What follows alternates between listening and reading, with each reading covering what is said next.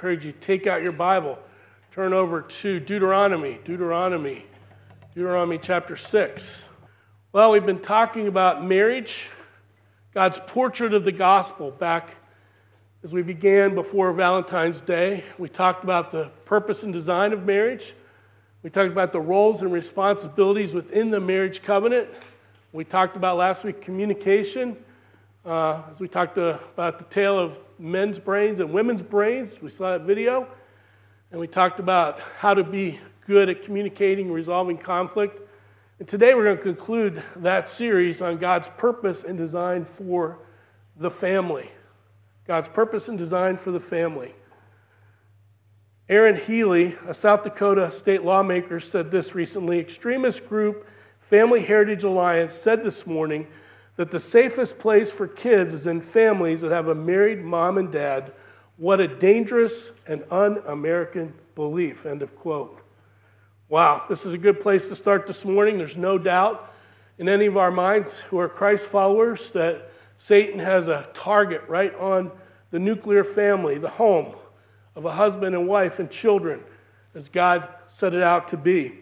I disagree with the South Dakota lawmaker. Most studies, if you find and study over the decades, whether it's an academic study, psychology studies, however you want to look at it, time and time again, they say the best way to raise kids is in a stable family who the family works and has a stable foundation and a mom and a dad. And that is the picture of what will help as the parents are engaged in the children's lives. They have a much greater chance of their kids turning out well than those who have been in single-parent homes, divorced couples family, and same-sex marriages. Now, we as a church, we need to be willing to minister to all these family types we see in our world today. They need the gospel of Christ. We need to minister to the moms and dads who are single parents due to a variety of reasons. And we have in the past, and we do even sometimes today. We need to be accepting of children from same-sex marriages and welcome them into our church, our Sunday school, and our Awana clubs. As Christ followers, we need to let the world know that God's purpose and design for the family was God's idea, and it cannot be improved upon. It has been proven time after time over the centuries, from the beginning in Genesis, how we are admonished as moms and dads to parent throughout Scriptures, and that has worked well to raise godly kids. And when we do that and we obey God's commands, we see the blessings of that. George Orwell, who gets quoted a lot lately from his book 1984, says, the further a society drifts from truth, the more it will hate those who speak it. Let us be bold. Let us stand strong on what the Scriptures say about marriage and family. So we're in Deuteronomy 6. I hope you have your Bibles open there, verse 4. We're going to talk about the Shema. The Shema, this is the central doctrine to the Jewish faith. And of course, Jesus used it in the New Testament and added to it as well. But let's read this, Deuteronomy 6, 4 through 9 for our scripture reading today. Hear, O Israel, the Lord our God, the Lord is one. You shall love the Lord your God with all your heart, with all your soul, and with all your might. And these words that I command you today shall be on your heart. You shall teach them diligently to your children, and shall talk of them when you sit in your house, and when you walk by the way, and when you lie down, and when you rise up. You shall bind them as a sign on your hand, and they shall be as frontlets between your eyes. You shall write them on the doorposts of your house and on your gates. And may God add his blessing at the reading of his word this morning. And let's pray together. Father, we commit this message into your hands. I'm merely your servant. Help me, Lord, to proclaim your word, not my opinions. And I pray your spirit would just flow through me, and pray that our hearts would be open to what you have to bring to us today. We pray that you help us to be challenged, to be convicted, to be encouraged, comforted, however you desire to work in our hearts and lives today. May we be open to that as we share this message. We pray in Jesus' name. Amen. Well, God called Israel out through Abraham. This is the background to this section of Scripture. And he called Abraham to be a nation, which was to be set apart for him. The end purpose for calling out Israel to himself was to not only bring the gospel to the Gentiles, but also to send the gospel to the ends of the earth, to the Gentiles as well. Israel was not the end in and of itself, but a means to the end. Israel was to receive the blessings from God and spread those blessings to other nations as they became receptive to following Yahweh. This brings us to the message of God. This section of Scripture, which we just read, as I said, is the most important Jewish document, a thing that they look to for their foundation for their beliefs. Deuteronomy 6:4 testifies to the truth of God. So the first thing you see on your outline is priority. Priority. We see that in verse 4. Their central focus, and it should be ours as well. Hear, O Israel, that the Lord our God, the Lord is one. Now, this isn't going to be an expository message, but a topical one about how a family should function, but we'll highlight and discuss briefly this passage and some others as well. As I said, this is their centerpiece, and we see Elohim, the Lord, God, Yahweh. Elohim is one. God is at the center of the marriage and in the home when it comes to raising kids. Home is so important. Pastor Chuck Swindoll said, home is where people, kids, make up their mind about how they're going to live their lives. It's where life makes up its mind. And someone is going to raise your child. Either you're going to do it, or the world's going to do it, or somebody else. And so we need to be intentional, especially in this day and time. Parents need to be aware of the times that we're in and be intentional about understanding the enemy and his strategy. Yesterday, I was over at Grandview Baptist, and they had a parenting conference. And Brian Hausman was the main speaker, and I was just blown away in those 2 sessions where he shared about all the things that are available to kids through cell phones. And I had no idea, and some of the things that go on. And we as parents, we need to be aware of these things, as grandparents as well. In 1 Chronicles 12:32, of Issachar, men who had understanding of the times to know what Israel ought to do. You need to have a good understanding of the culture. A great little thing that comes to your email inbox would be the Culture Translator. The Culture Translator. And it just gives you each week a little synopsis of what's going on in the culture and a snapshot in time. Parents need to give attention to being a student of the culture that their kids are in. Ask the questions, what is the environment they're in at school, at church, with their peers, programs your kids are involved in. You cannot assume that any of these are teaching your kids in support of what you're teaching at home. Maybe many are, but you need to find out and be sure. Kids face a variety of pressures, indoctrination, and temptations today that I didn't have growing up. The challenges for kids and teens today to live for Christ and not get caught up in the world is overwhelming. They face tremendous peer pressure, good and bad, choices of the right kind of friends, challenges to their faith. If they're a believer, they're challenged that they're not exclusive enough, but yet the Word of God is open to anyone who will receive Christ as Savior. Should we believe in universalism, that all roads of religion lead to the same God? That if a Buddhist is sincerely committed, he's going to get to God, and God has different names, but they're all the same God. They deal with cynicism and challenges to authority, especially in the classrooms and the schools. And we see the disrespect for police officers around our country. Media and entertainment choices, device and video game addiction, drugs, alcohol, legalization of marijuana in some states, and even hard drugs as well. Kids face social skills and how to have friends and develop healthy and godly relationships. In education, they face schools that may have agendas of what they're teaching, especially in the area of history.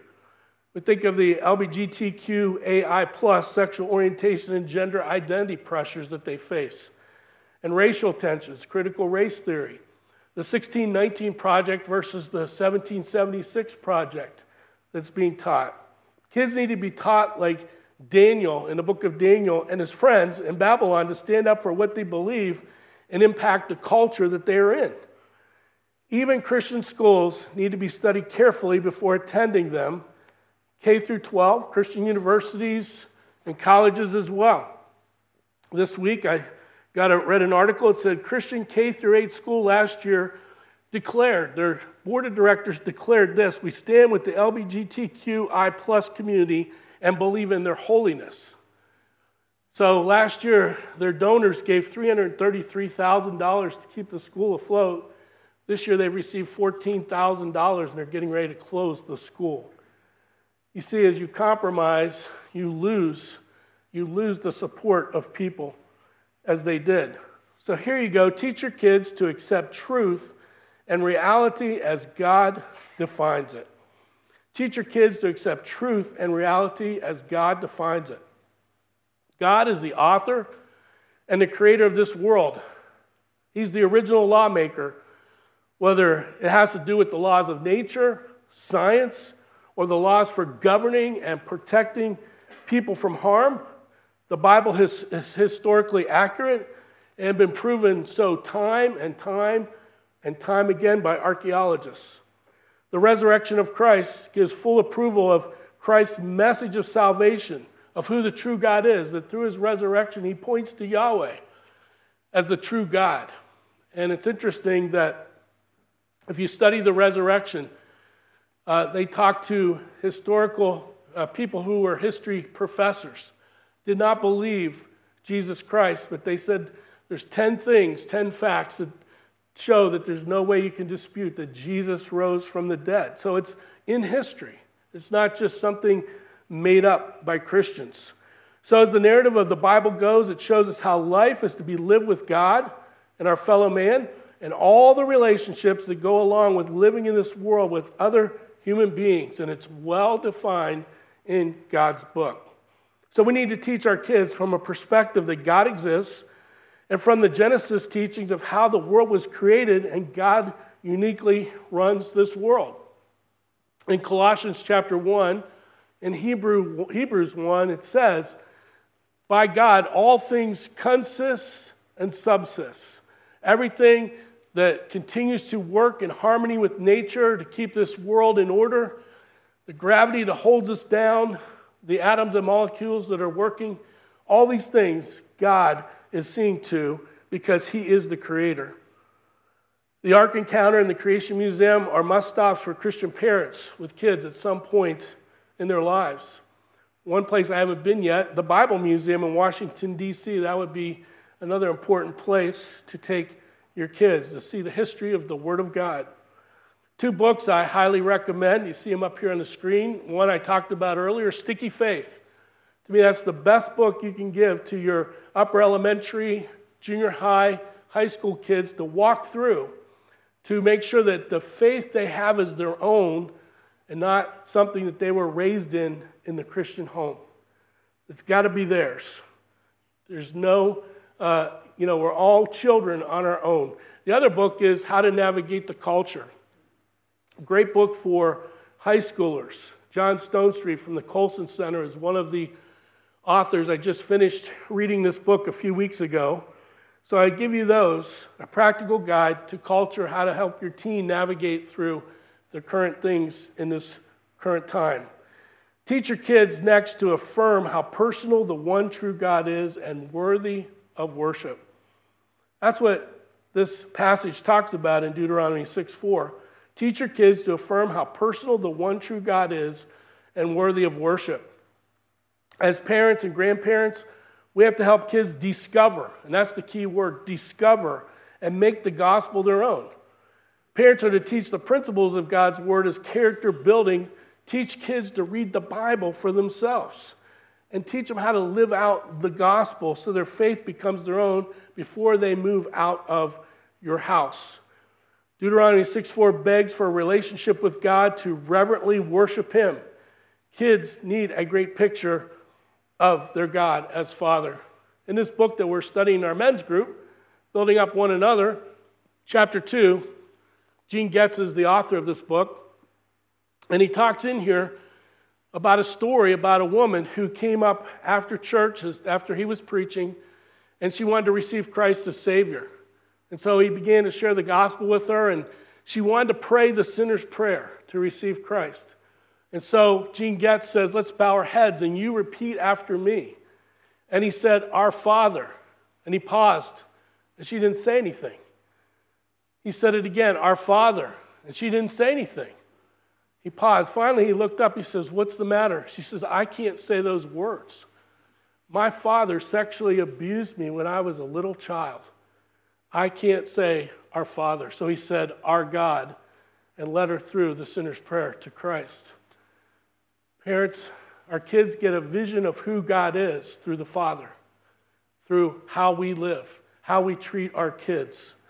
And this poor woman was severely damaged in her view of God because of the sexual abuse that she faced.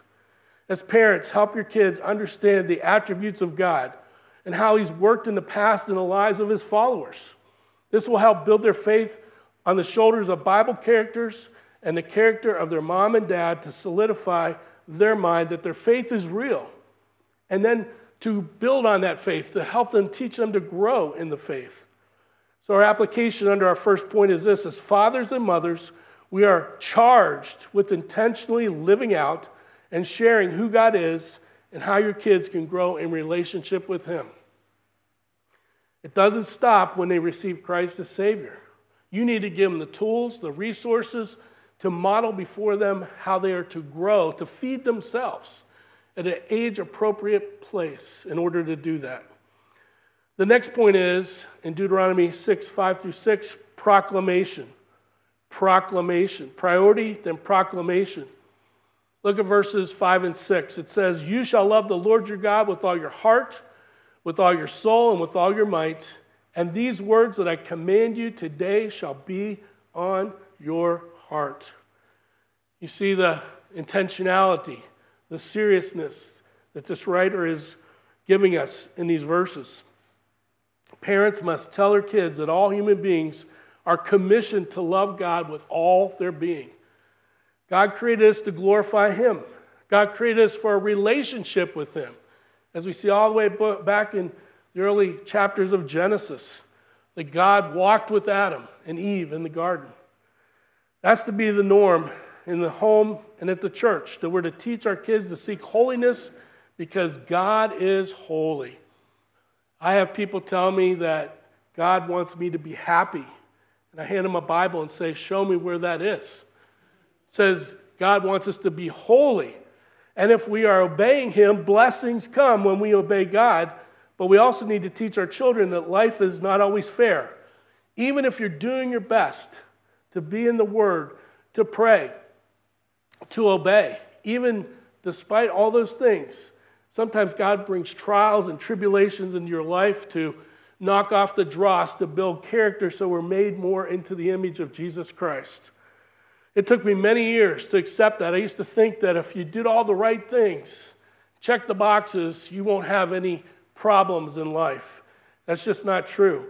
In Joshua 1:8, it says, this book of the law shall not depart from your mouth, but you shall meditate on it day and night, so that you may be careful to do according to all that is written in it. For then you will make your way prosperous, and then you will have good success. Remind your children, teach your children, that God's measure of success is our faithfulness in obeying Him, in loving Him, in serving Him and others. Remember, over in the New Testament, Jesus quoted the verse, love the Lord your God with all your heart, your soul, and your might. And then He added, and love your neighbor as yourself. And so by serving others, kids learn how God can use them and what their personality and spiritual gifts are.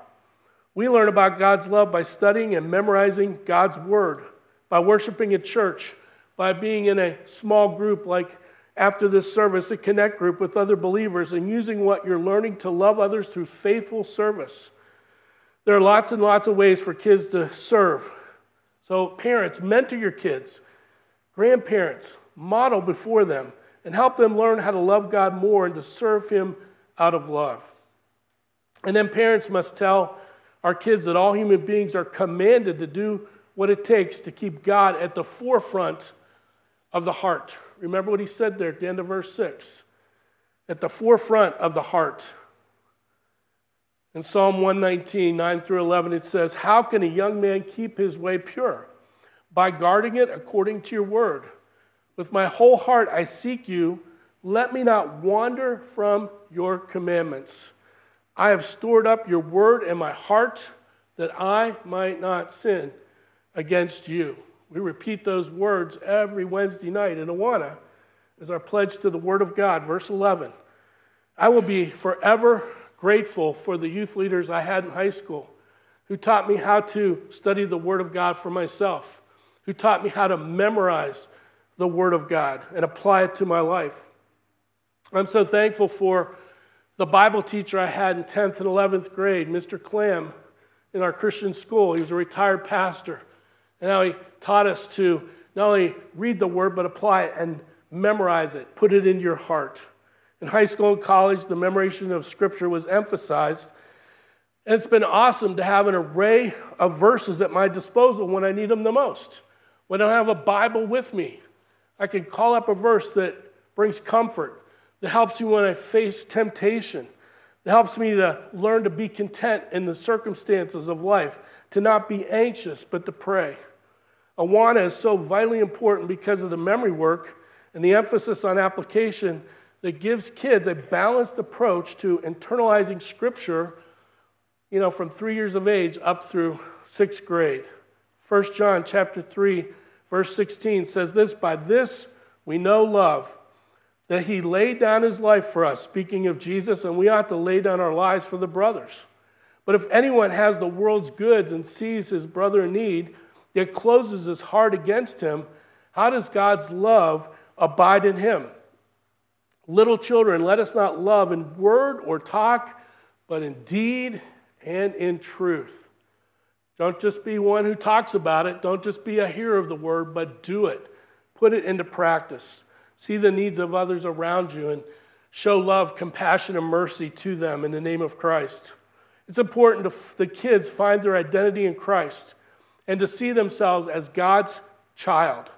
This brings tremendous security to kids as they grow into being a teen and wading into the stormy waters of adolescence.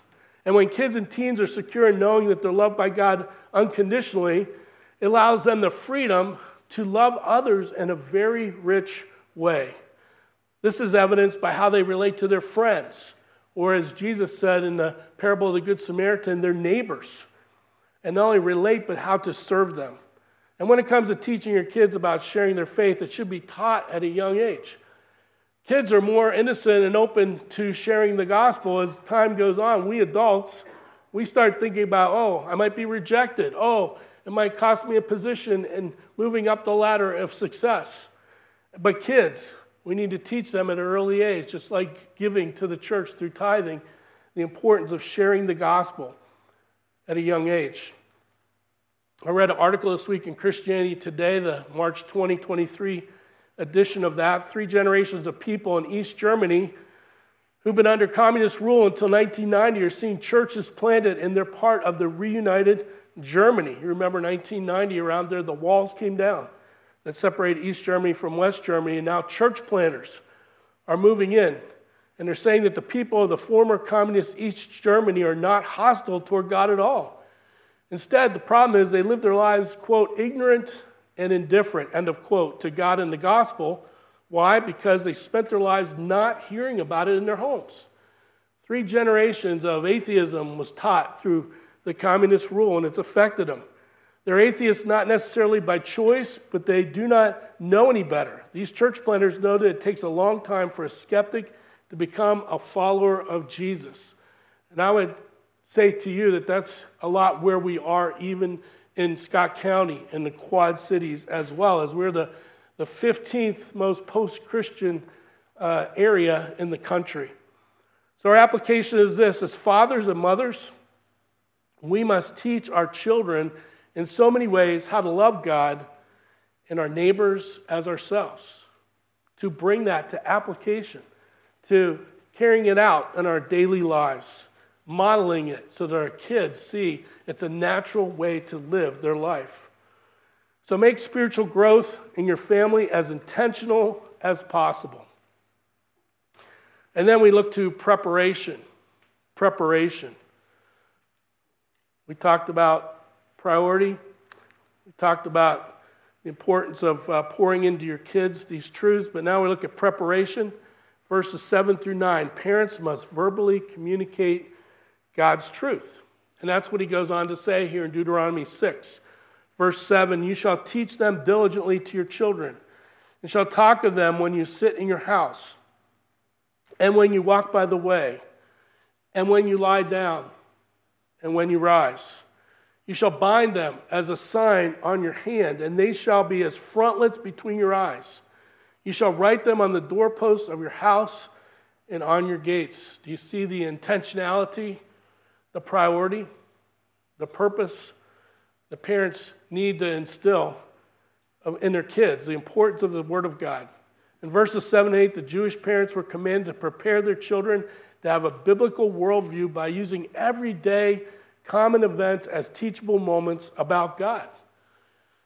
I don't know if you've been looking up at the sky the last week or so, but you've probably seen Jupiter and Venus, right?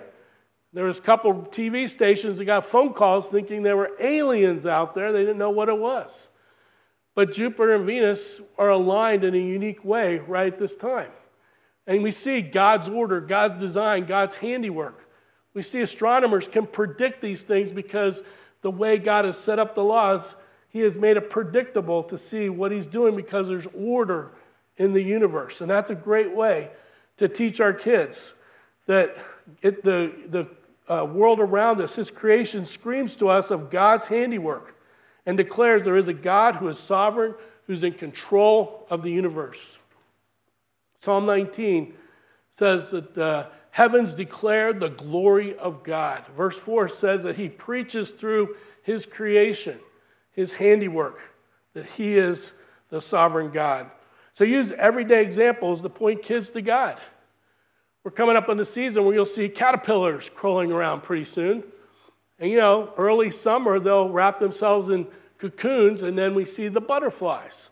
It's a great example to teach our kids that we have a body that is temporary, and that one day, because we're a believer in Christ, we're going to take on a new body, the resurrection of the body. As we go through our day, look for teachable moments to point kids to God and to see how God is involved in all aspects of our lives. Allow kids to see how you as parents see God work all around you daily. So be a human phylactery. What is a phylactery? Well, I think we got a picture up here of a phylactery. There you go. So these Jewish rabbis take this verse very literally, where it talks about putting the scripture on the frontlets of your forehead.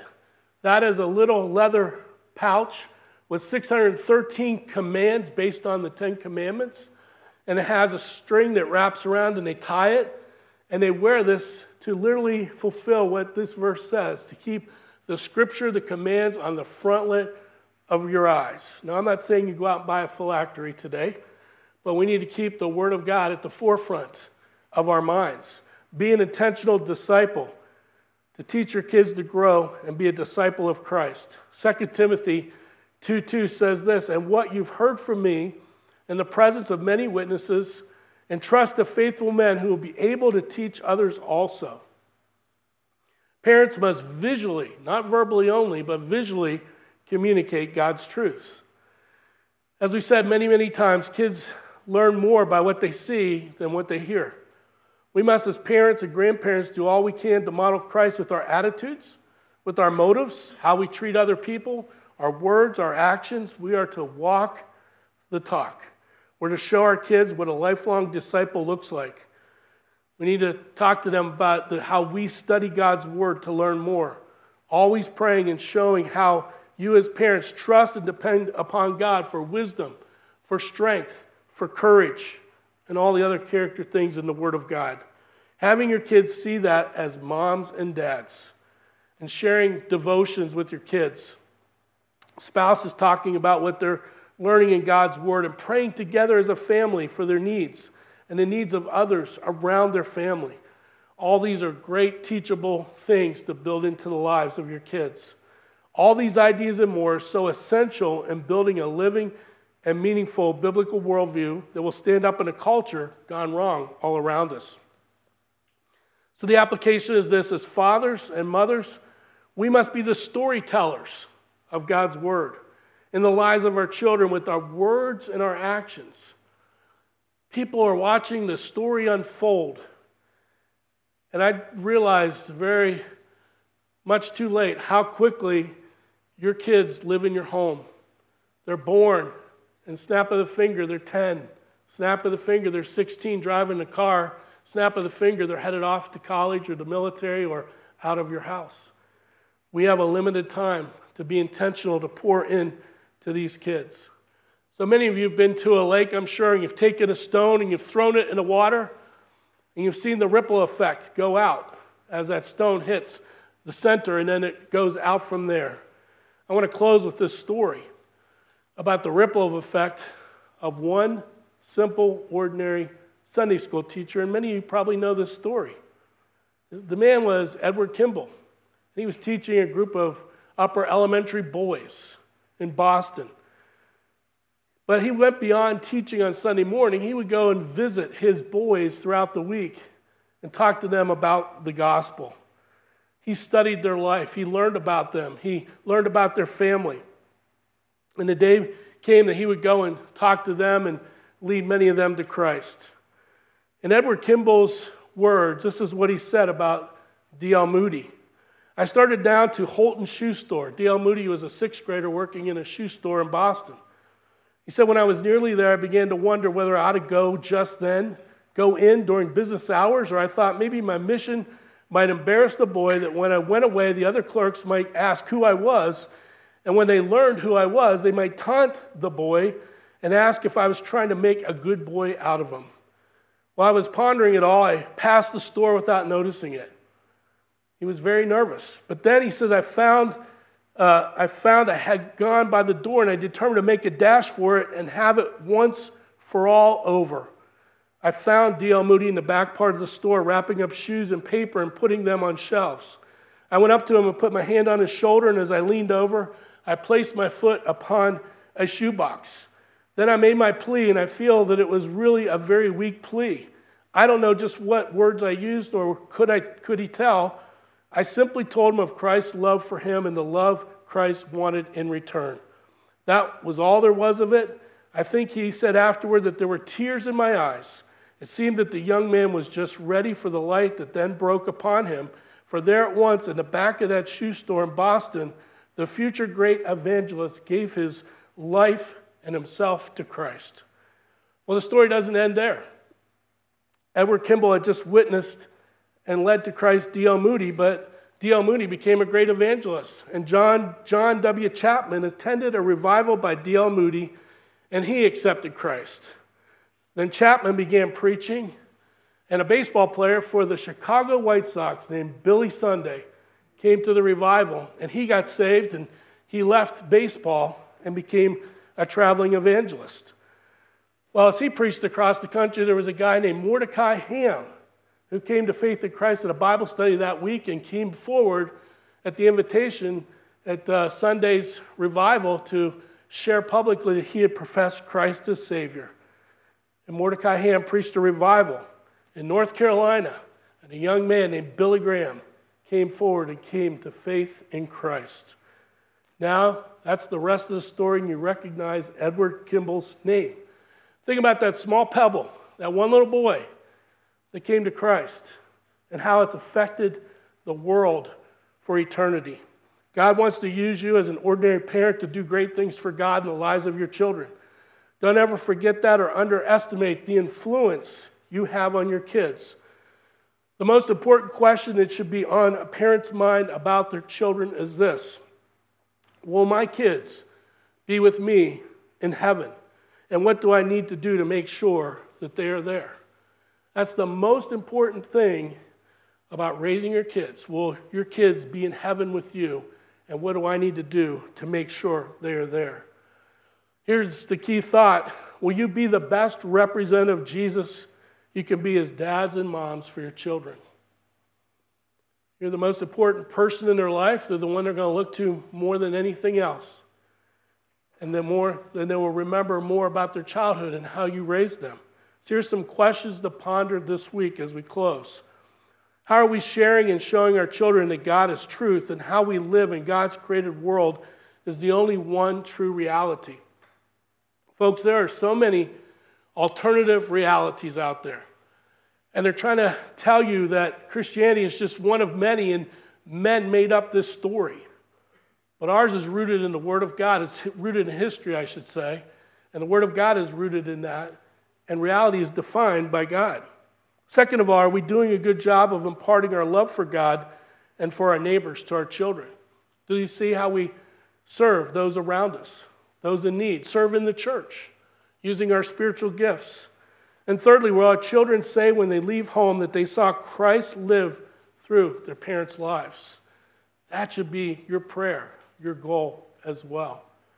God's purpose and design for the family. Let's bow for a word of prayer. Maybe you're here today as a parent or a grandparent. God has spoken to you. You need to make some changes. That you need to maybe be more intentional. That you need to be more open to finding those teachable moments to teach your kids. Life goes by so fast. The opportunities are limited. We can see God all around us each and every day. Maybe you're here today and maybe you say, God, I want to be more intentional. I want to be more focused on the needs of my kids and my grandkids. And maybe you're here today, maybe you'd want some prayer. I just encourage you to lift your hand. No one's looking. I just want to pray for you as a parent or grandparent to say, I want to be more intentional. I want to be more focused. I want to be more aware. Yes, yes. Anyone else? Yes. Numerous hands. We all get distracted. We all get things out of focus. Let's pray. Father, I'd just pray for these uplifted hands. My hand's lifted as well. Lord, I'm just struck by all that come at kids and all that they face. Lord, how can they hear that still small voice through all these words that are being put out there in the media? Help us, Lord, to point them to that still small voice. Help them to know that they can go to the Word of God. It's a love letter written to them personally with the instructions of life and how to live them out. And may we be good models, good testimonies, living in front of them of the Word of God. We pray and commit each one that raised their hands and all of us to be more intentional, to be more focused, to keep the Word of God in the forefront of our minds. We pray and ask in Jesus' name. Amen.